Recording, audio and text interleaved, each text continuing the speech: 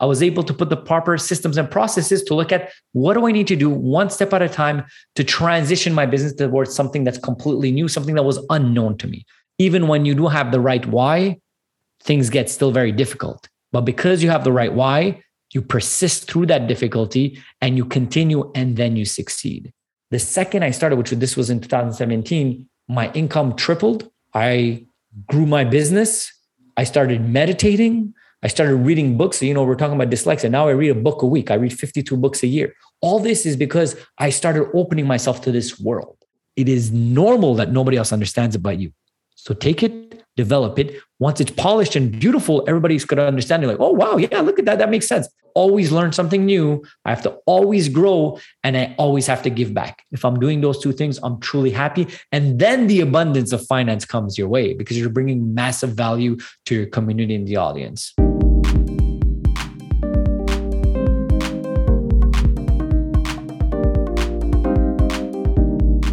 Hey guys, and welcome back to the I Love Success podcast. I'm really excited that you're here with me today. And if you're new to the show, I just want to share a couple of words of why I do this.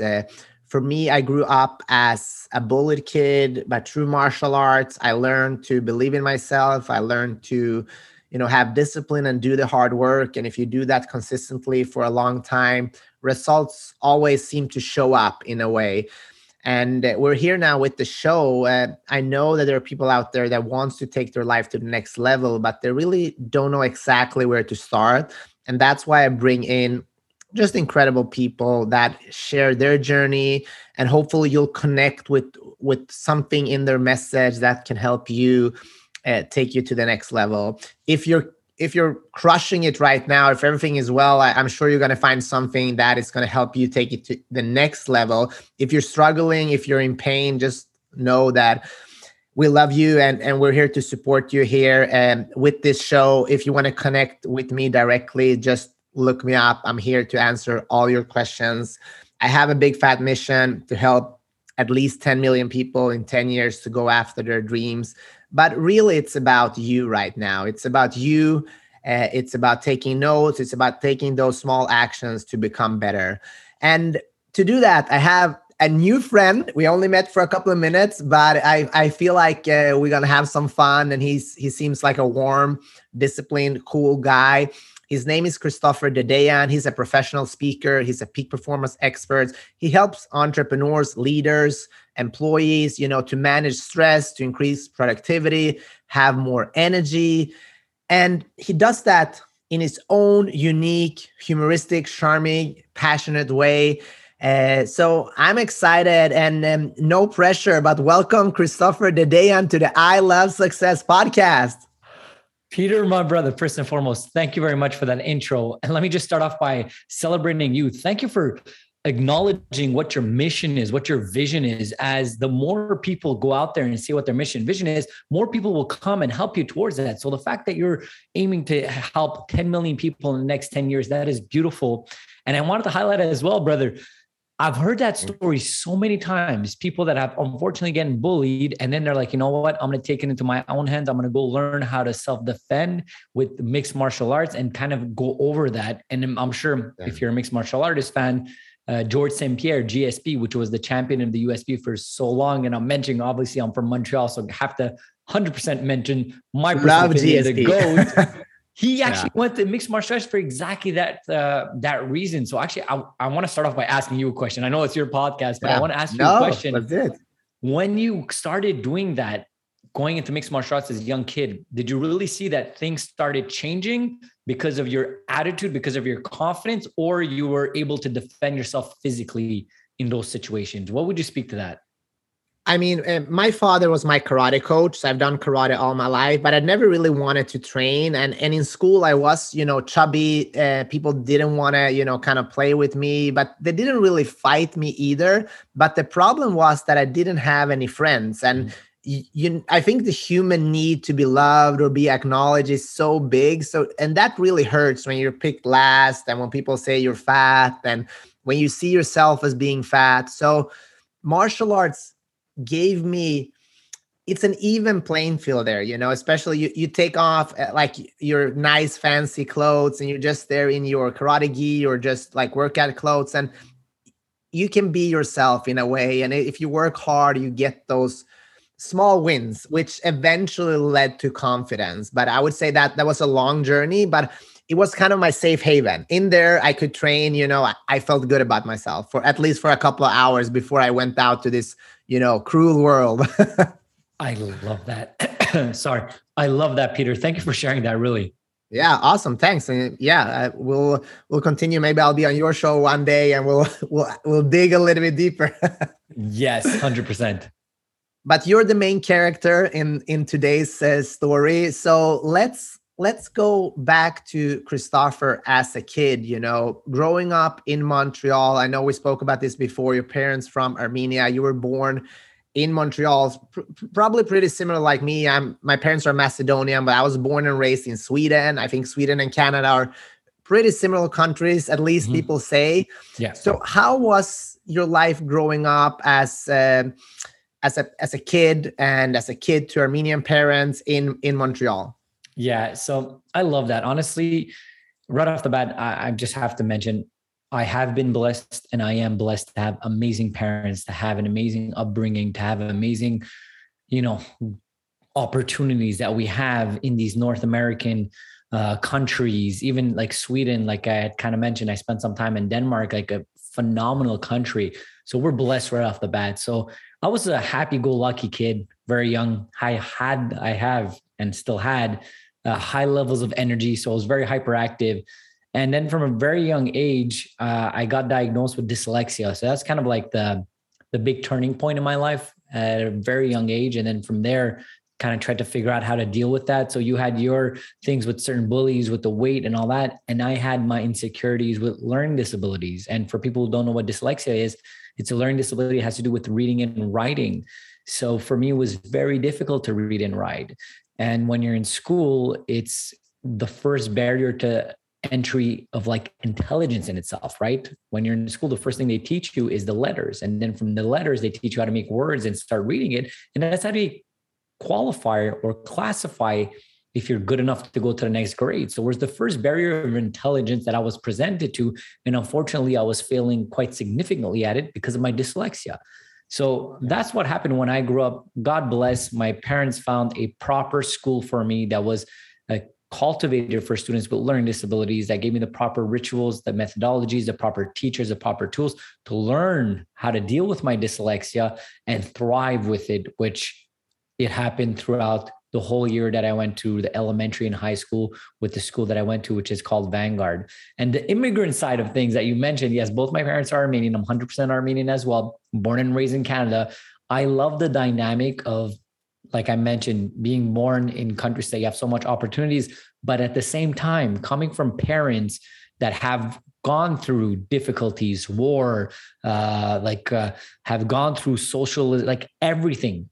They teach us these things. They tell us these things. So the juxtaposition towards what we're living as Canadians are so much more present, because every single time we're living something and we're blessed with having food, having opportunities, our parents are always mentioning to us that back home, we didn't have this. So be grateful for it. So that's the juxtaposition that I would present when it comes to being from an immigrant family and living in this great country. I love that. And I think it's a superpower. And I want to touch on both the dyslexia and the immigrant thing. I'm curious just though, I don't know how Canada is. In Sweden, my parents always taught me, like, you have to work harder than original Swedish people in order to get to that next level. Did you experience that in Canada as well? Or is it similar to Sweden in that sense? There's no open discrimination, I would say, in Sweden, but you still have to work a little bit harder, I would say, to get to those good positions. Is it the same way that's in Canada? That's such an interesting conversation. I love the fact that you're mentioning this. Definitely conversation that was presented several times throughout my whole life with my parents, with my family, with our culture and so on, that, people that are local would maybe have more chances of getting certain opportunities, jobs, and so on and so forth. Now, talking to it in 2021, I don't think that that is the case. And now I'm talking in being a white Caucasian man. So I'm not talking to all of society because I still know there's a lot of repression. Granted, when people look at me, they know that I'm from the Caucasus areas. I'm Middle Eastern. It's obvious in my face, in my methodologies. Like, it's obvious that I am, but I've never had any issues with that. But that mindset of just working harder had been cultivated at a very young age, like I said, through my parents and through me. The second that I found out that I was dyslexic, I knew that I have to work 2 to 3 times harder than anybody that doesn't have learning disabilities. That's normal in itself. And I don't like that, use that word normality, but I just wanted to clarify than anybody else if I wanted to succeed. So that work ethic was very developed. But nowadays, I don't think it's something that's necessarily too much in the forefront. If anything, maybe it has shifted completely towards the other side, that now there are certain people that have more of an advantage to get a certain job due to your ethnicity, due to your sex, due to your X, Y, and Z, because some companies are hiring through ratios. So there's two sides of the coin with all of that, but definitely something to be aware of, and definitely a conversation that my parents did have with me when I was very young. Awesome. And I mean, at the end of the day, you can't deny greatness in a way. And that's why I love sports in a way, because through martial arts, you can always show up. And, but of course we want everybody to have opportunities, and not everybody can be a karate champion or whatever. But speaking about dyslexia, how do you remember how that felt when when people said like, oh, you're dyslexic? Did you even understand what that meant at that time? Like, now you're going to another school, you have to leave your friends. Like, how did that feel, how old were you at that time? So Peter, honestly, great question, because just like anything, it's a process. And in the beginning, like you just mentioned, when I got diagnosed at 8 years old, my parents come and told me in the middle of the school year that I'm changing schools. All I understood as an 8-year-old kid is that I'm losing my friends and I'm going to a new school, which is a specialized school. I didn't want that. I didn't understand what dyslexia was. I was afraid of it. I was 8 years old. Then when I got into that school, like I said, that's Vanguard, I started realizing that there's hundreds of kids like me that have learning disabilities. So I started feeling more comfortable, started getting the proper tools, the proper teachers, the speech therapists that were helping me out. And then I started gaining more confidence with my learning disability. And then at the end of the high school, like everybody, we look at what's next. What do we want to do? What career do we want to go into? And Peter, one thing that came to me in my mind was, I want to be a lawyer. I like wearing nice suits. I like having conversations. I'm like, yeah, that's what I want to get into. As I looked into what it takes to be a lawyer, I realized that like 85% of the job is reading and writing. And granted, I'm dyslexic, so I'm like, I don't want to do that. Let me look for a job that doesn't have a lot of reading and writing. So I decided to go into fireman, because that was something that interests me and it didn't play into my difficulties. Now, at that point, when I got into the professional world, I was still shy. Actually, shy is not the proper word. The actual word was I was embarrassed still with my dyslexia, because I didn't want people to see it as less than. I didn't want people to see me differently because of it.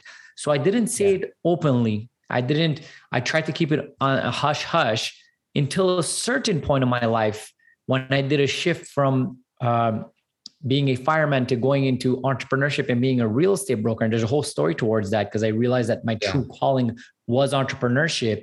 And I went into fireman, thoroughly loved it, started working into it, but I realized that wasn't it. And I realized that the entrepreneur was my thing. Now, when I got into that, after a couple of years of having a hard time starting your business as an entrepreneur, started blowing up as a real estate broker. And one of my speech therapists that used to follow me in high school called me up to ask me a question about a property. And a few minutes later, she's like, Chris, she's like, how's it going with you? And Peter, as you're seeing, I could go on rants. So I went on a rant. I'm like, I was in my early to mid 20s, making great amount of money. I was succeeding in what's like society says is success, the car, the house, the money, everything was going great. After I went on that rant, she's like, Chris, I'm the keynote speaker at this event put together by the Learning Disability Institute of Quebec. I would love for you to come present your story of how you're succeeding as a dyslexic entrepreneur. Now I'm like, absolutely, let's do it. At this point in my life, in my mid 20s, I'd been becoming more comfortable with my learning disabilities. I actually went into a field that has a lot of reading and writing, and I found the proper tools and methodologies to work with it. So I had so much more confidence with my dyslexia. I was more comfortable with it. And kid you not, Peter, that same evening, she wrote me an email in the subject letter in big caps written, Chris, I don't think you should give this speech because there's still a lot of people that have a negative misconception of what learning disabilities are, and you might lose some potential clients. Now, I know she was coming from a place of love. She wanted to protect me. But I said, you know what? I'm going to call you Monday to tell you why I think I should do this speech. Monday rolls around, give her a call, Peter. And I tell her, listen, I'm like, I have to do this speech because I'm not out there talking about dyslexia. I'm not helping the kids that are on the school benches right now. I'm not helping the next generation. And I'm not helping my future kids because it's something hereditary. I would be fake. I'm like, I'm not fake. She's like, absolutely. That's what I thought. I just wanted to come from you. I didn't want to force you into something. I'm like, yeah, absolutely. I'm going to say this last thing on this part. So then I ask her, I'm like, how many people are going to be at this event? She's like, about 200 people. I'm like, all right, cool. Peter, the day of the event comes, granted, let me just give you a little picture. I'd never given a speech. The day of the event comes, I open a door. I look left and right. There isn't 200 people. It's more like 1,000 people. Now, at this point, my heart is racing. I am sweating bullets. I'm like, what the heck am I doing here? Oh my God, sitting down, speaker after speaker is going off. This doctor, that professor, this, that, and the other, talking about so many things. I'm like, what am I doing here? I'm a little broker. Like, what's happening? Then they call me on stage, Peter. They're like, Chris, can you please come present your story? And there's this majestic, almost magical moment that happens in my life that I truly find this is my life's calling. I have to be on stage talking about how to get over learning disabilities, how to help people, how to make people become peak performers. And that was the moment that my life shifted. From that moment on, the second I got off that stage, everything I've done is I shifted my career towards being a speaker and a full-time coach. And everybody thought I was crazy at that point, even though they saw that, oh, there's something happening here. Doing a shift to leaving a successful business that took me like a little while to bring up, doing that shift completely was a whole thing in itself. But that was the first time that I went on a public stage and I talked about my dyslexia. So now why did I tell you this whole story? It just shows you the pattern of anytime you have a difficulty, such as you, Peter. I'm sure you could say the same thing. In the beginning, when you were bullied, you probably didn't want to talk about it. You were probably insecure about it until you went to God to mixed martial arts and you got more confident. And you still didn't want to talk about you were getting bullied until you get to a certain point. You're like, hey, I have to share this story. But that's the arc of what happens when you live with something that is challenging. So that's how I felt from 8 years old to now being 32 and thriving with my businesses and being dyslexic. Thank you for sharing that. And I think what we forget sometimes in the school environment is that we all have different superpowers, right? Mm-hmm. So maybe the reading and writing was not your superpower, but you were a very courageous and energetic kid. And it feels like you felt that on stage, like I need to do this more. For people that don't, they might be great readers and great at other things, but I think the courage part in life, it's so important, but also for some people it's easy to take big risks. For other people, they're more risk adverse. And how would you just talk to courage, and what can people do that are like they want to take that leap, but there's something holding them back? I love that question, Peter. And here's why. Because I truly believe any success in life happens with your confidence and how you see it. Before anything happens, you have to have the energy, the wherewithal to be like, hey, I could actually do this, or I could try to do it, and not be afraid of failure at a high level. I was blessed, like you said, that I'm dyslexic. And because I was dyslexic, I failed so much. So because I failed so much, I realized that failure doesn't really kill you. It just puts you a step back. You just have to continue. So I was just a relentless individual. So what I would speak to that aspect of how to develop that relentlessness and that courage is if you're somebody that's doubting something towards, I'm doubting to start a business. Maybe I need to quit a job. Maybe I need to leave a relationship. Maybe X, Y, and Z. There's all these things. Start with small, challenging steps and make them bigger and bigger, which will compound over time. And then your confidence will go up with that. Now, once you do those small victories, remember them or write it down. There's something that I call, Peter, my brag journal. Okay. It kind of says in the name, it's a brag book. Everything that I have succeeded at a high level, or somebody that I truly admire gives me a compliment, I write it down in this book. Now, why is that? It's because when I'm going through a difficult moment in my life and I'm like, oh my God, I failed at this, I did this, I was horrible on stage, X, Y, and Z, I go read this book and I start reading all of the successes that I've went through, all of the things that the people have told me that I completely look up to. They're like, oh my God, you're one of the greatest speakers I've heard and all that stuff. it changes your mindset instantly. You're like, okay, this one failure is one thing, but look at my whole life.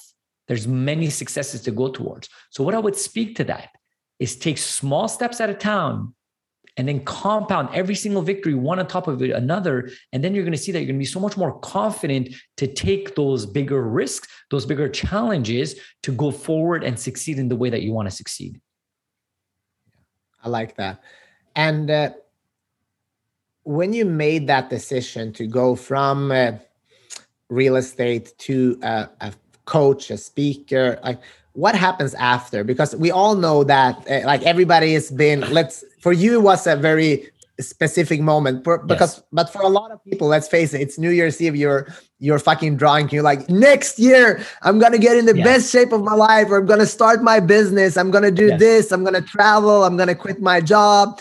And then 2 days later it's like, shit, now I actually have to do it, and it's not as fun anymore. How talk about that, like come Monday morning or come Friday or whatever, when you sit down, like, I'm actually doing this, how's the process? Yes, I love that. Once again, spot on. Another great question here. So here's the thing.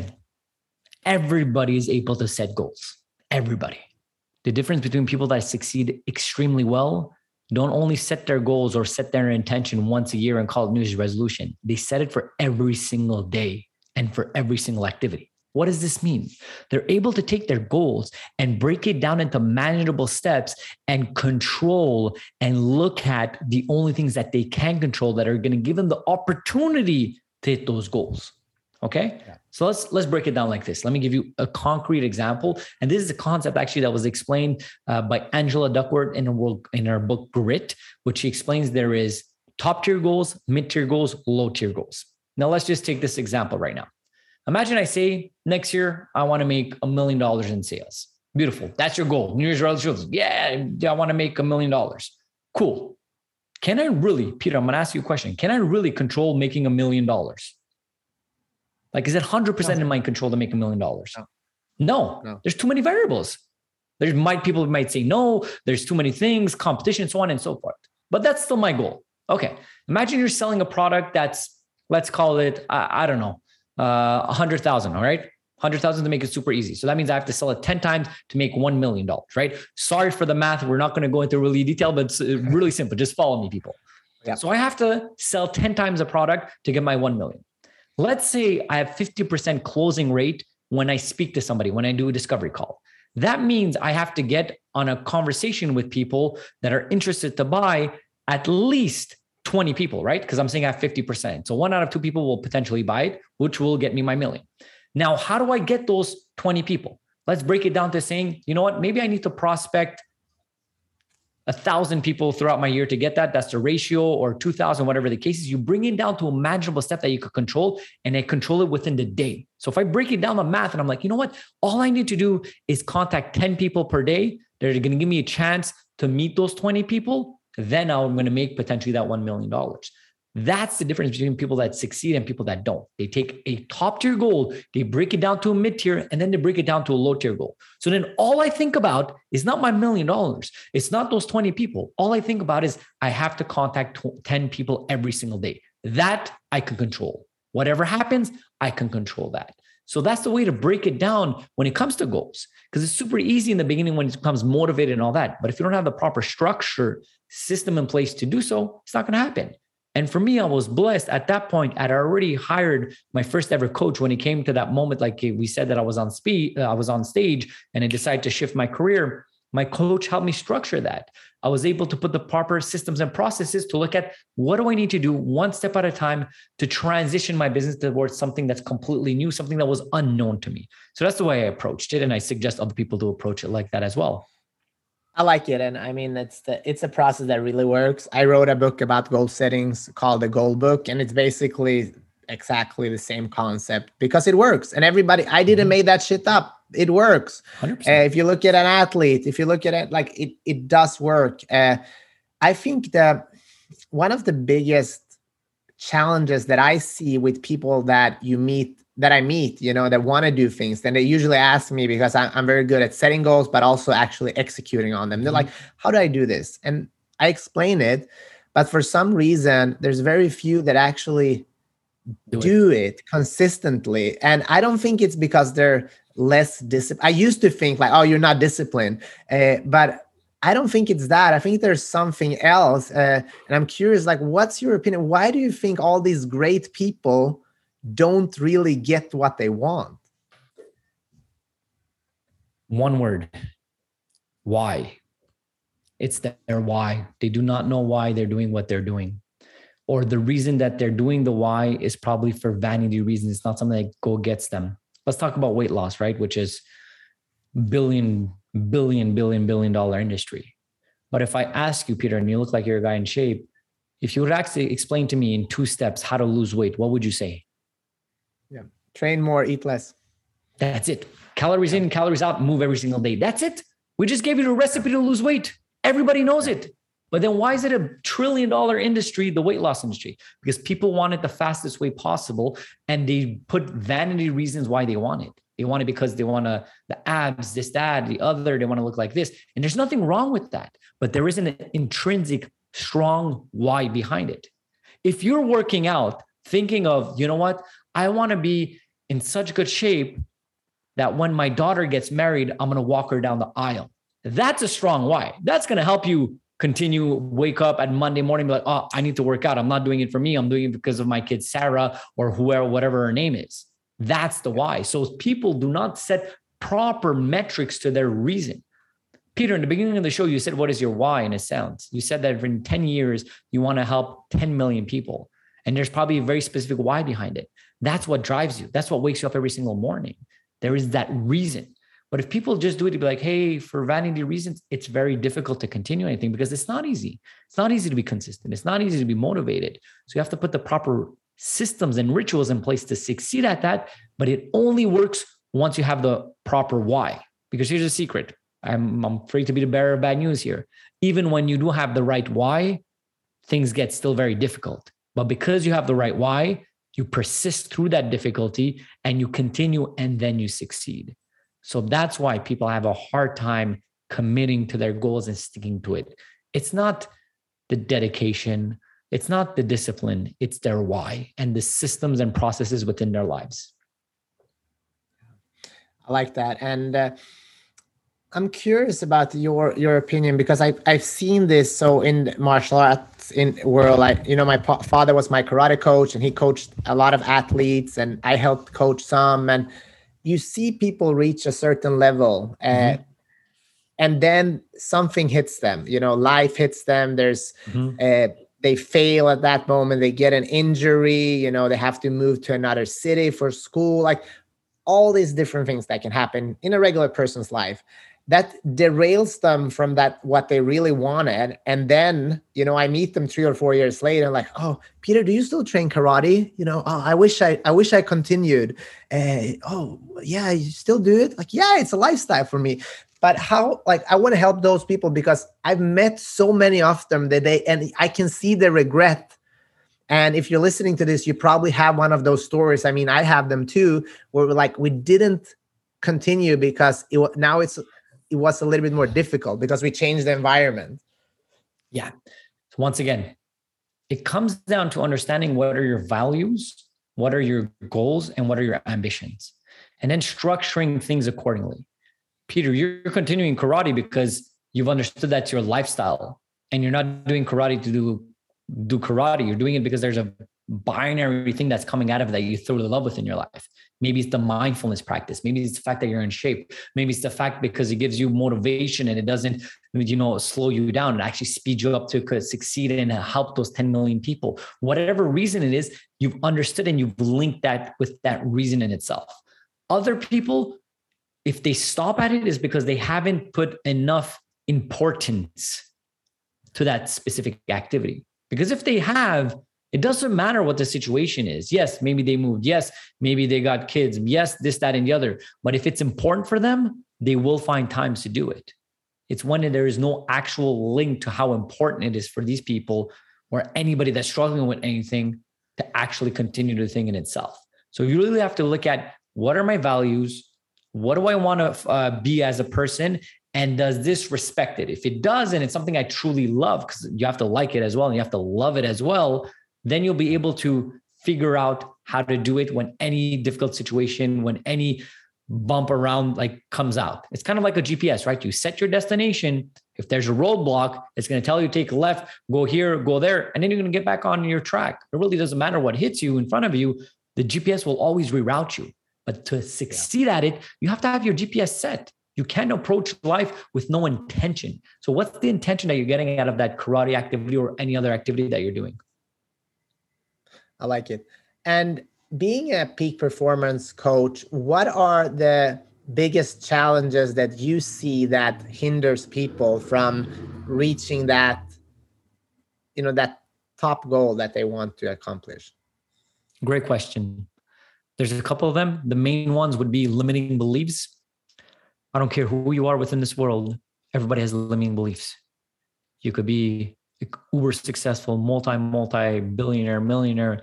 You could be North American, African, like girl, boy, it doesn't matter. Everybody has limiting beliefs. And these limiting beliefs have been given to you when you were young, through the way you were raised, through thought patterns that you've had, through what you're getting as information through social media, to your friends, and so on and so forth. So if you have limiting beliefs, and as well, ones that you've told yourself. So if you have limiting beliefs that are slowing you down from your success, that's the number one thing. Second thing would be not, and I mentioned this several times throughout this conversation, not having the proper systems and processes in your life and in your business to succeed. Because once again, let's correlate this to the conversation we're having with karate or working out. There are going to be a lot of days that you're not going to want to do what you're supposed to do. But if you wake up and you have your sneakers already there, ready to go, and you just have to put them on and go, there's a system for that. So even if you don't feel like it doesn't matter. You're following the system, because there's certain days it's going to be easier, certain days are going to be tougher. If you want to succeed financially and you're just like, oh, let me just figure this out without looking at my things, it's going to be a bit difficult. But if you put a system in place that every single day you're looking at, what is the income coming in? What is the income going out? Where am I financially? You know how to structure it. Same thing with your weight. If you look at your weight every single day, you know where you're going with it. So you have to have systems and processes in place to keep you in check to succeed with it. And you have to looking at what are your limiting beliefs that are potentially, most probably holding you back and holding you from your greatness and your true purpose. Can you just share one of your limiting beliefs that you had in your life and what you did to overcome that? Yes. This is one that I still work with every single day. And like I'm blessed to have hundreds of hours of coaching experience behind my tie and on stage and so on, from C-suite executives to successful entrepreneurs, business owners, Fortune 500s are the clientele that I work with. And within all of these successes, there's still always that questioning of, am I doing enough and am I enough? Now, granted, I could break that down like crazy, be like, look, man, I'm 32 and I've succeeded already immensely. I have so many things, this, that, and the other. I have a great business. I employ people. Like there's so many things you could look at. But as a high achiever, you're still pushing for more. So you have to be able to look at it being like, hey, is this a limiting belief that is empowering me right now or disempowering me? That's the way you have to look at it. So a lot of times these limiting beliefs or your 10 universal saboteurs or whatever are going to be present throughout your whole life. And that's okay. Where it becomes dangerous is when you're not aware of it and then they attack you without you knowing. But if you're aware of it and it's coming, you're like, oh shit, what's up? I see you. Okay, cool. You're allowed to be a part of the party, but you're not allowed to control anything. You're all the way in the back end. So that's the way I kind of approach it. So when it comes up, I look at it. I have systems, processes, I have methodologies that I put in my life to get them out, but I just notice it. So that's the number one thing that I do. And those are the two main ones that really come up to me, be like, hey, am I doing enough? And am I enough? And if I ask that anybody that knows me in a high level, they were like, Chris, you're doing more than enough. High level people tell me, Chris, you're doing like so much more. But when you're in it, you're in it. You don't see it, right? You're like a horse that has those little things on the side and like, you don't see left or right. So you're just seeing straight. But it's good to have that different perspective. That's why I'm such a fan of coaching. I'm not even selling my practice here. I'm just talking about to you to get coached. Like I have 8 coaches and mentors. And when they tell me certain things as a different perspective, it's such a game changer. Because the analogy that I could give, Peter, I'm the main actor of my life. You're the main actor of yours. The listener is the main actor of theirs. They have side characters, but it's super difficult to play the main actor on stage and as well be the director in the stands and look at the whole play. That's why when you have a coach that's able to see the whole thing and tell you, hey, maybe you should do this like that. And you're like, oh my God, why didn't I think of that? It's because you're acting it out. So those are the ways that I've put in my life that people see and can direct me. And I put things that I notice so I can be better and I can show up as the best speaker and coach for my colleagues, for my clients, for my employees. I love it. And let's break this down on a high level, because the doing enough part, I think that's high performers feel that all the time. Mm-hmm. I recognize that in myself, and compared to a lot of, my friends are like, you're crazy, you do so much, and I'm like, am I doing enough? But then I realized when I take a little bit of time off, like going on vacation, or like just take a day off or have a drink with my friends, not promoting alcohol here, but whatever that is, I feel like I'm going out of my, focus mind, and some of my best ideas come up. And yes. I'm more loose. I have a better performance, So let's talk about that, because it's contradictory. My mind say keep running, but the reality says relax, because you're going to be better for it. So here's the thing. There's that perception that it's counterintuitive. Unfortunately, in the last several years, there's this narrative in the entrepreneur world of like the hustle, grind, so on and so forth. And listen, if you want to succeed in life, you have to work extremely hard. Like I wake up at 4 a.m. every single day. I work my face off. I work out super hard. Like everything I do is too intense. But there are moments that you need to 100% take breaks. And why that is. I'm such a fan of like biochemistry and brain science. A big part of my coaching and my speaking repertoire isn't that. And there's a reason why you said that like, hey, when I'm taking a time off and you're going out with your friends, playing sports, drinking a little beer or whatever the case is, there's ideas that come about. It's because your subconscious mind works best when your conscious mind is not working. So if you're working on a task and your conscious mind is going towards it and you're like, how do I solve this? How do I solve that? You need room to take a step back so your subconscious mind can activate and work and find a solution. So there is 100% importance to do that. In fact, there was a study done, I do not remember what it's from. I think it's Stanford University, but do not quote me on this. But there was a study done that shows in average for you to be the most highly efficient at your work, the highly creative and productive, you should be working 55 hours a week. Any additional time that you do more than that, it's going to be less productive, less efficient, and less creative. So there's moments that you need to take that. So what I do is I go hard for my 55 and then I go hard for when I'm on break. When I'm having this conversation right now, Peter, you're all that matters to me right now. I'm just intense in this moment. Then I have other things. But I don't think about that. When I'm working out, all I think about is me against the bar, what I have to do, what's the movement. When I'm with my parents, all I'm thinking about is how can I be the best son possible? As you're able to be more intentional about every single activity and give breaks for certain other ones, your brain is going to have a better balance and you're going to perform at higher levels when you need to perform. So that's what I would speak to. And this is something that I speak and I coach and I teach my executive C-suite clients that really want to go to the next level.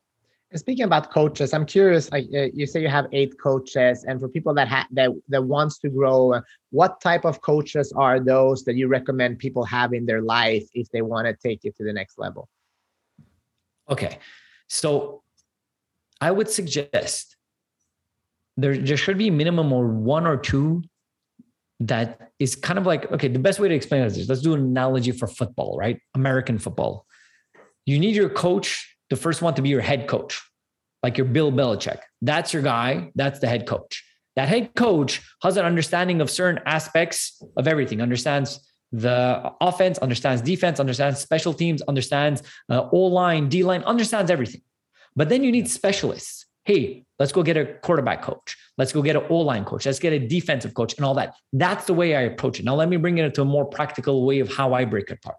So I have my head coach, which is Trevor.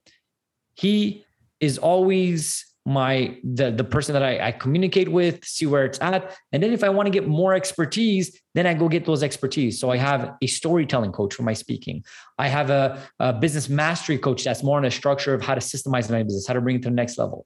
I have a dietitian that checks out what I should be eating, what are the macros, what is this, what is that. I have my workout coach that works out, hey, what do we need to do? Do we need to drop our weights to push a bit more? Do we need to gain some weight? What's the competitions that are coming up? I have like, it goes down. I have my spiritual coach. Okay, cool. That helps me out. Like, hey, are you connected? How do you connect? How to use Mother Earth and the universe to take that energy through your body. So it's really depending upon what your goals and ambitions are. Then you get your coaches accordingly. For me, all my coaches are business oriented, personal development oriented, speaking developments, and so on. That's what I'm looking for. So the best way that I would explain to somebody to look for their coach, start looking at where are you at and what are you looking for within your life in this current moment? And then the proper person will show up. So if you're looking for high performance, look for a high performance coach. If you're looking for, hey, you got to figure out my finance, figure out to find a finance coach. That's the way I would approach it. And let me ask you this. Have the investments you've made in coaching been a good investment for you? Have you ever been coached, Peter? Yes, many times. Perfect. What do you speak to that? I believe in if you work with the right people, you're gonna put your own life on an amazing trajectory. And the reason why I'm asking you is because I know a lot of people that are listening here. I mean, this show is for free. You're here for free. You're getting coaching for free. But every time I put some skin in the game with the right people, it's helped me so much. Yes. But I know, unfortunately, I mean, I used to be a personal trainer and people used to tell me like, pay $100 to go work out with you for an hour. And then they went to the bar and had drinks for $200 that weekend. But they saw the value in that, but they didn't see the value in me helping them. So that's why I want to tap into this a little bit more, because I know that people, if you believe in it and if you do the work, it does work. I love that. Here's one thing I'm going to tell you. And as you know, I'm a storyteller. When I started my brokerage career as a real estate broker, a broker that was there for a couple of years kind of said, hey, Chris, there's this event that's getting put together by the top real estate broker in the greater region of Montreal. Come, it's going to be amazing, especially that you're a new broker. I'm like, all right, cool. I was a young kid. I'm like, all right, cool. It's going to be nice. I'm like, let's go there. I get there, Peter, and I truly thought that it's going to be all rookie brokers like me. Brother, I go there and the first two rows were all the superstars. The brokers that were making millions and millions of dollars, they were sitting in the front row. That's the first time that I realized, hey, wait a minute, what's happening here? What's happening here? If all the superstars are sitting and investing in themselves, in developing their thought pattern, don't you think it would be important for you? Look at anybody that succeeds at extremely high levels, anybody, athletes, professionals, CEOs, lawyers, politicians, they all have coaches. If you want to stay to the low, like not low profit, but if you want to stay the way you are, perfect, continue doing what you're doing. But if you want to go to the next level, look at people that you admire and see what they're doing. So if you look at anybody that's succeeding, they all have coaches. So that's what I speak to it. In my end, it has paid back tenfold, if not more than that. I'm in a career that I didn't even know that was possible, that I didn't even think that I was going to do because of my coaching. And when I started coaching, for me, it happened actually quite quick on that aspect. The second I started, this was in 2017, my income tripled. I grew my business. I started meditating. I started reading books. So, we're talking about dyslexia. Now I read a book a week. I read 52 books a year. All this is because I started opening myself to this world. So that's the way I would speak to that. I love it. And speaking of books and reading, hats off for you to be able to overcome the obstacles you've had. What are some of the top books that you would recommend that have kind of had a profound impact on your life? Peter, I love that question. And at the same time, I hate that question. And here's why. It's a question that you often get, right? Which there is value to it. But the reason why I hate it is because it perceives that there's one or two books that people should read and they'll get the whole answer. I don't think the answer is in one or two books. I think I will invite your listeners and everybody in this world to become a reader, that's where you're going to get so much more value. The compound effect of different thought patterns from different authors, from different leaders, from different politicians, that's how you're going to be such a successful person in so many ways. Now, that being said, I'm still a book geek. I love that answer. And they say readers are leaders, right? So 100%. I love it. 100%. That's what the reality is. Now, that being said, Peter, I'm still going to list off some of my top favorite books. So I would have to mention some top authors that I really love right now that are the alive authors. Robert Greene, definitely love all of his work. Malcolm Gladwell, love all of his work. Dr. Joe Dispenza, phenomenal, love his works as well. Talks about the placebo effect, about how the brain works and so on and so forth. Some top books that I truly recommend. Maybe some ones that maybe you haven't heard of. So I won't do like the obvious ones like Think and Grow Rich or Rich Dad Poor Dad and so on, which I'm sure your listeners have heard before. I'm going to start off by saying Meditations by Marcus Aurelius. I'm a huge fan of philosophy, Stoicism. Marcus Aurelius was the last great Roman emperor. So his thought pattern, amazing. Another book is As a Man Thinketh. That's a great one. Man's Search for Meaning by Viktor Frankl. That's another one that's just mind-blowing. The man went through the Holocaust, Second World War, Auschwitz, and all that stuff, how his thought patterns go towards. So these are some of the top books that I thoroughly recommend and that have changed my life in so many ways. And I could do a list even more. If you guys want more information, I would just suggest them to go on my YouTube channel at Christopher Dedeyan on YouTube. And I have book reviews there, I have videos there, and I talk about my top books and all the things that we're talking about. I go more into detail with that. So that's what I would suggest. Thanks. And I saw that, and that was great. And I love, it's so interesting, when I hear these books, and I'm around people that are, reaching for the next level all the time. And it's so interesting that the same books comes to mind because you're in that field of energy.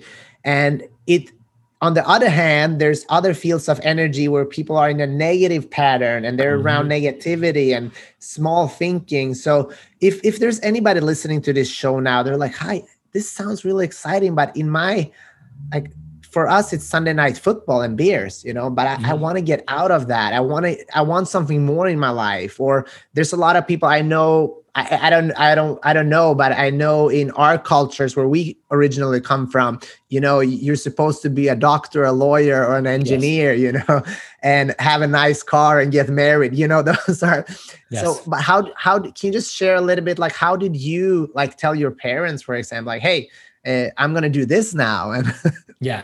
Okay. So a couple of things there real quick. First and foremost, you spoke about energy. You spoke about that you're spending time with people that are thinking like this, that these books we're talking about, these are cultivating things, they're higher vibrational conversations towards being like, hey, maybe there was a certain point in your life that you were in a more lower energy, which is okay. There's a thought, there's a reason for everything, and there's a journey for everything. Now, if you're in a lower energy, you're doing things that are not cultivating your growth mindset, your personal development to where you want to go. The way it starts off is with you. The more you develop yourself, you're going to raise your energy to such higher levels. Your frequency is going to go up, and then you're going to be attracting same types of people. And the lower types of energies, it's just naturally going to filter out. So that's the way to go about it. It's not by getting rid of anybody. It's by increasing your energy, by working on yourself with personal development. Then you start meeting people that are like-minded as you. You start seeing there's meetups like this, there's books, there's this and that. So that's one thing I would speak to that. And when it comes to the family aspect, definitely I could do a whole podcast of how that relationship went from my parents of like, hey, I'm going from one career to another. Not only that, succeeding to one career and then letting go of that, going into something that nobody necessarily knows. Like, can you even make money as a speaker, as a coach? It's not something that kind of is normally understood from immigrant parents. And granted, it makes sense. This is a very new industry in itself.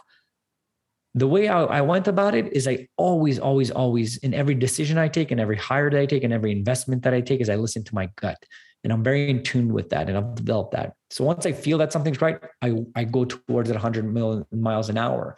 Even if somebody's telling me no, whatever the case is, I still go towards it. Now in the relationship I've cultivated with my parents, they have noticed that every single time I do something, I put my head down and I work and I succeed at it, that they just support me and they trust me. But in the beginning, when you're young, the parents, they're doing this out of being like the knowledge that they have. They're trying to help you. So they're trying to guide you the best way they can. So the best way I would speak to that, if you are in a situation that you feel a bit repressed with your ideologies, with your way of thinking by your family members, by society, by your parents, trust yourself, go forward with it. Because the honest truth is, Peter, the goal, the ambition, the dream, the idea that you have was given to you. It wasn't given to your parents. It wasn't given to your neighbor. It wasn't given to anybody else to create and bring into this world. So it is normal that nobody else understands it but you. So take it, develop it. Once it's polished and beautiful, everybody's going to understand it. Like, oh, wow, yeah, look at that. That makes sense. Yeah, once the work is done. But any idea on the beginning is not clear. It's not pretty. It's dirty. It doesn't make sense. But as you polish it, it makes sense. But trust that there's a reason why you have that idea or that thought pattern in itself. I love it. Christopher, we're running out of time. I've had such a great time with you here, and I think we can talk for hours. We might have to bring you back at some point. Just wanted to kind of see, where are you going in your life? What's important to you to be a happy man? Okay, that's a huge question. You mentioned your goal of helping 10 million people in 10 years. I have a very similar goal, and my goal is actually to help 1 billion people before I die. That's a B, billion. Now, can I quantify really am I helping 1 billion people? Probably not. But if I say one message here that somebody listens and it resonates and he says it to somebody else and that somebody else says it to somebody else and somebody else, all those people have touched it. I don't necessarily need to know, but I need to position myself to be able to potentially help 1 billion lives. And the way I could do that is going on amazing shows with you, Peter, having these great conversations, building my platforms, putting my YouTube videos out there, doing coaching, doing my executive stuff, going into speaking to Fortune 500 companies. That's the way I could do it. So that's the number one thing. And then second thing over here, how I continue pushing myself is understanding that true success for me is through growth, is through giving back. So if I'm consistently growing every single day and I'm giving back to my community, giving back with my philanthropy work, giving back to my loved ones, to my churches, to my cause of learning disability, then I'll be like 100% fulfilled, because I have succeeded in my life financially, but I wasn't working on growth or giving back, and I wasn't happy. There's a lot of people that are extremely wealthy that are unhappy. I don't want that. So those are two things that I've like spot on put in my life. I have to always learn something new. I have to always grow, and I always have to give back. If I'm doing those two things, I'm truly happy. And then the abundance of finance comes your way because you're bringing massive value to your community and the audience. So that's what I would speak to that. I love that, Chris. And I mean, the one thing that I just want to say, that having that massive goal, when you talk to game changers of this world, they have these massive, incredible goals. And if you listen to this, and you're like, hey, I want to do that, but I'm just scared to feel the words in my mouth. Just believe me, I have a hard time telling people what I want to do, but I'm getting better at it. And you get more confident while you're doing it. So it's okay. But if it's such a small goal, as soon as you bump into a challenge, you're going to give up. So look at all the game change. That's why I love that. It has to be big, and then serve, because helping others gives you happiness. So thank you for sharing that. I love that. The final question that I have is, after this show, people that are here now, what should they do to get a little bit closer to their goal? What would be the first step? Clarity. Clarify what is your goal, why you're doing it, and then break it down like we said in the beginning of this conversation. What is the thing you have to do every single day? Break down your goal to manageable steps, small bites. That's the way to go move forward with your goals. I like that. And I just want to share also, if you don't know exactly what you want, start with something. Instead of like being in this limbo land that most people unfortunately are, and then hate to be harsh, but and then you die. Kind of start with something. You know, I've done a lot of things, just like you. You were a fireman, but you did something. You didn't just sit at home. You did something, and it led you. At least you knew that you didn't want to do that. Can you agree with that? Like, just start with some type of goal, even if you're a little bit lost. So here, 100% I agree with it. And here's what happens. Often people believe that you have to be inspired, which is going to give you the motivation, which is going to give you the action. They think it's linear, but in fact, it's actually circular. So you could start with a small action that's going to get you inspired, that's going to get you motivated. And then you're going to do a bigger one, and then it's going to get you more inspired and more motivated. So if you don't know what you're doing, start with anything as simple as waking up and making your bed, as simple as I brushed my teeth today, as simple as, you know what, I'm a bit depressed today, I don't know what's happening, just dump in the shower. That's a win. Those are actions that will compound over time and will do bigger and bigger things. So I 100% agree with what you said, Peter. Yes. Perfect. And last thing, people want to connect with you, work with you, learn more about you. Where can I find you? So, well, thank you for that, Peter. Essentially, the best way to find me is on all social medias at Christopher Dedeyan. My family name is Dedeyan. I go really hard on my YouTube, like I mentioned. Go ahead and check that out. Hopefully you guys subscribe and like. There's a lot of content on peak performance, entrepreneurship, and personal growth. And if you want to really come into becoming a peak performing individual, if you are that C-suite executive, entrepreneur, business owner that really wants to go to that next level, then one of my coaching programs or speaking program is for you. And the best way to go about that is go check out my website. You could book a call with me and my team, and we'll see how we can support you to go to the next level. And my website is dedeyanenterprises.com, dedeyanenterprises.com. Perfect. Thank you so much. And thank you everybody that are here listening, watching. As I told you, I really, really appreciate you. I love you. If you're on your way to big things, that's awesome. If you're not there yet, we are here to support you. Share this podcast with somebody that needs to hear this message. Check me out on iTunes, YouTube, everywhere. You just Google my name. It's hard to spell, but Google will help you. So that's it. We don't have more time for today. We got to go. We got shit to do. And I hope you too. Thank you so much. And I'll talk to you next week.